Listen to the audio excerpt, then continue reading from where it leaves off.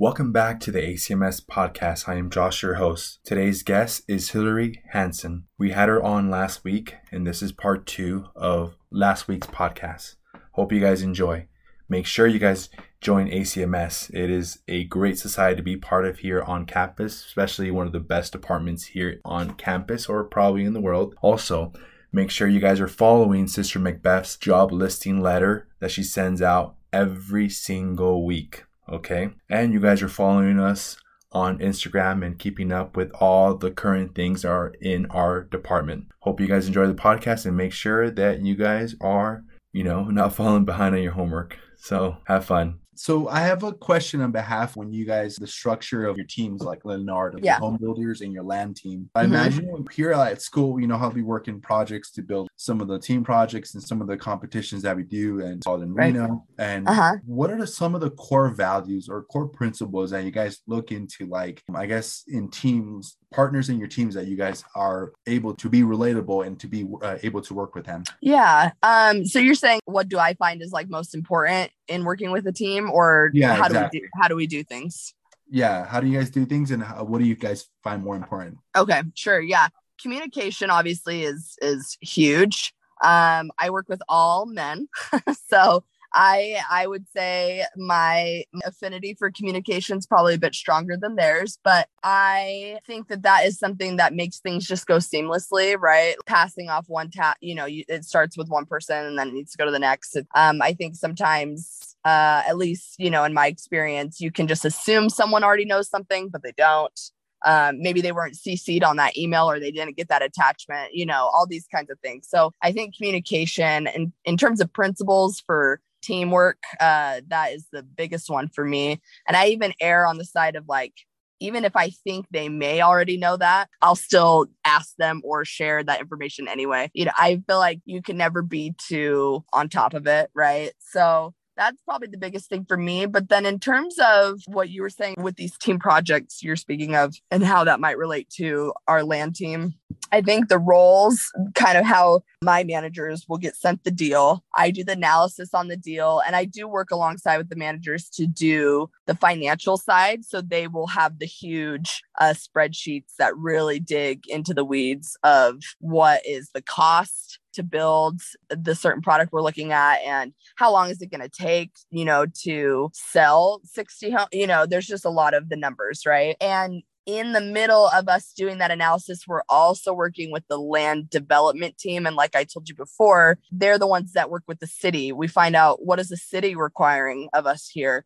What kind of impact fees are we paying? What kind of application fees are we paying? Do we need to do, you and I talked about this before, due diligence, right? On the site, or did the seller already do, enough due diligence before trying to sell us this piece of land? So land development team is really crucial in that aspect. Once all of that's figured out and we figure out it's a good project, it pencils, we'll make money.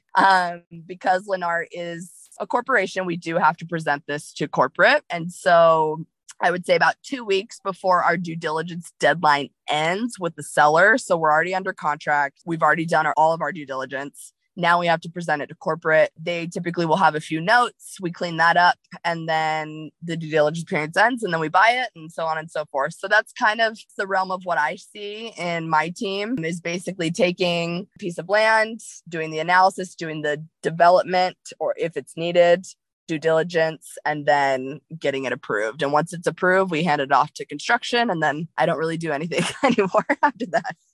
So on to the next piece of land. Exactly. Yes. And then it kind of starts over. Right. So, and of course, we're not just doing analysis on one project at a time. Right. Because oftentimes, we bid and we lose, right? Like we lose to another home builder. And so you have to keep searching because you're not going to get everything. So I'm doing analysis on probably, I don't know, I'd say at least one plot a week, roughly. So keeps me busy. Yeah. That sounds, honestly, I don't know, like, for, how there's so much of a shortage of housing. Yeah. I recognize how important your job is now even more. I'm not saying I didn't, but now I see like so much importance in your job, even a lot more than like I did before, because you have to like see how many homes are going to fit in that plot of land, and then you get to see like how many families are going to live there and how much revenue are going to bring into that community, the taxes and all that stuff. It's just amazing to see all that. Yeah, it is. It's really cool to see that. That's my favorite part of the job, right? Is like how is what we're going to build going to impact that community or that city specifically. And I like my job. I do struggle, I think, with production home building sometimes because, you know, a lot of these master plan communities, you're right. We need houses. Houses are really important.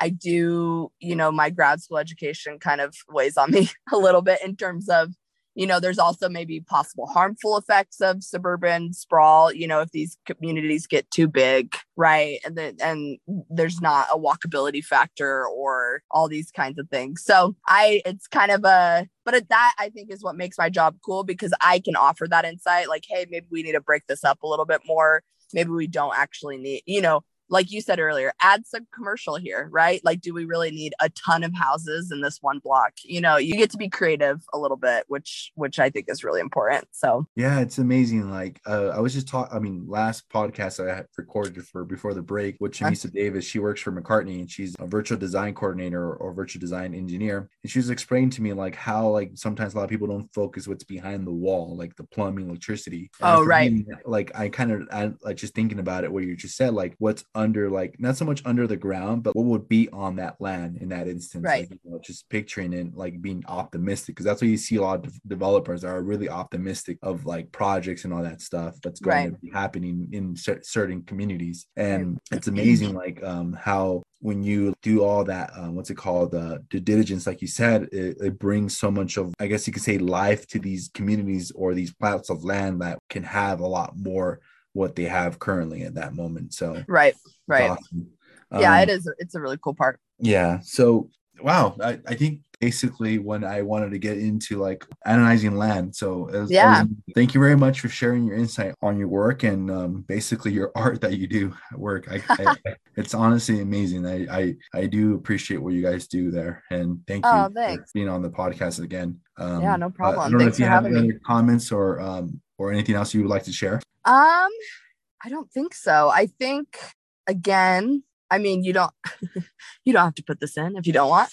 But I think too, what I will say, and again, I appreciate Lennar and everything that I'm learning, and I've not even been there a year yet, but I do think, like what you were saying, there's a housing shortage. And I think what the cool new thing should be is trying to figure out how we still build enough homes, and actually make them affordable, right? Like the hard part with Lennar being a corporation is we have not a quota, but a standard, right? Of what profit margins need to be, right? For every community that we build. And while that makes total sense, because that's how you determine success of a project, it does make me often wonder, you know, we just keep up with what everyone's selling things at, right? Like I can't say that our product is affordable because it's not. But I think that's kind of going to be the next step for production home builders, I would hope, is, you know, what kind of pull do they have to not just keeping up with each other and really trying to capture as much profit as possible, which again, I know that that's what businesses have to do. But as you and I both know, people our age are struggling buying homes because they're just too expensive. So yeah, I think that's hopefully the next frontier of home building is, you know, how do we create a product that still is good? Obviously, maybe not as good as something that is for those higher income individuals, but still a quality product, and actually make it affordable for people our age. So I'm hoping that that's going to come up here in the near future. So we'll see. Yeah, I mean, I think in general, I totally agree with you. And I don't know, like sometimes with all this printing money out and everything that's going on, it makes you feel like kind of worried because, you know, I feel like it's just like an infinity game within these these corporations that are trying to keep up and stuff. Right. Beating the first quarter, second quarter, third quarter, fourth quarter. Exactly. When does it end? No, it's just like and that. Not that it needs to, but it's I think, I don't know if it's gonna have to turn into a foundation type of thing where maybe like home builders band together and there's, you know, maybe we're buying land collectively that we know we're not gonna make money on. I don't know. Like, I don't know what it's gonna take to actually make houses affordable, but I'm hoping, you know, there a lot of people people have done different things to try to figure out this problem. How do we make construction cheaper? You know what I mean? Like, it really gets down to real estate has so many facets. It's like, well, the mortgage process is really difficult. How do we make that more simple? And construction is expensive. Like, how do we combat how expensive construction is? And it's not just what do we sell the homes for, but you know what I mean? It's the different facets that you can also look at. So there's a company called Ivory Homes, is a big home builder here in Utah. They're actually Utah's largest home builder, but they are local to Utah only. And they have this thing called the Ivory Prize every year, which is something they give out money to companies that are trying to figure out a way to make housing more affordable. And what's cool is it's not just construction companies, it is mortgage companies, it is tech companies, right? People trying to figure out on the tech side, like, how do we help people raise their credit scores so they can buy a home? You know what I mean? Like, all these different things that go into the housing shortage and why it is an issue. And so that's something I encourage BYU Idaho kids, especially, to look into, is the Ivory Prize. You can go on their website and they have like a list of all these different companies that are really trying to like make a difference. And I don't know, to me, I find it fascinating. So I hope other people do too. Yeah, I think in general, like, it all depends when they want to like team up, or just say, like, not saying like it's enough. It's just like, hey, let's do something in general, because it's not like I don't see like our generation or Gen Zs in general buying homes. Right. Just since, like, you know, since families are shrinking and right. families are not having more kids. So these suburban areas are not going to be on demand anymore. Right. Everybody's going to move more into cities because, you know, it's more of like, you know, of a lifestyle of, you know, having basically, you know, living closer to the city because there's more amenities and more features in general. That it's just like how you would think of the senior living in that instance. So there will be more apartments in that instance. And I think that's why they're getting into more apartment complex in that instance, because they realize that, hey, not many people are going to be buying these within the next time frame of having these large families anymore. But right. I think in general, it is like you still are going to see a lot more of a shift into that, because I think it's just bound to happen to have that more common. Yeah. Well, especially if the way things are going right now keeps going, it's like you really have no other choice but to just rent at that point. Yeah. So, but that's kind of, you know, that's the hard part, right? Because we talk about homeownership as, you know, the American dream, if you will. And it doesn't have to be, you know, the big house with the big yard. It could be, you know, a townhouse or a condo. I bought a condo in December and really had no money or business doing so, but I tried. And it worked out, and I was able to get, you know, the Federal Housing Administration financing and so on. But yeah, I think too, when people own their spaces, I think it creates kind of a bit more of a duty to the community, and you feel a little bit more loyal to like trying to help raise up everything else in your community. You know what I mean? Like, like there's a pride in ownership. And I think that's why I hope it doesn't move everyone to the cities in apartments or move people to cities. I think that's great, but give them purchase options, right? Like, can I buy a condo in the city? Can I buy a townhouse in the city? Because I really do think when people own things, I even think there's a study about this. Like, when you own something, you tend to take care of it more, right? It's like, it's yours. And so you're going to like take care of it, versus renting. You just feel like, oh, well, I can go somewhere else and maybe I don't care as much. And it falls back when we talked, I think last time, like, you know, how you guys were having that issue with some of the residents that they didn't want those kind of developments of, I guess you could say, apartments next to their homes because they would lose that. So it's really difficult. And I feel like it's more of like helping them understand, like, yeah, you're not going to lose value. You're actually going to increase in value. And I feel like those people are more, I mean, they're just of a different generation, you know, they're just totally, they don't realize the pros that they will get from having that new development in their community in that instance. And definitely, I totally agree with you on that. Well, thank you very much. I do appreciate the time, and wow. I mean, congratulations on purchasing your home. Hey, thanks. Appreciate awesome. It. Yeah, that's great. That's awesome. But yes,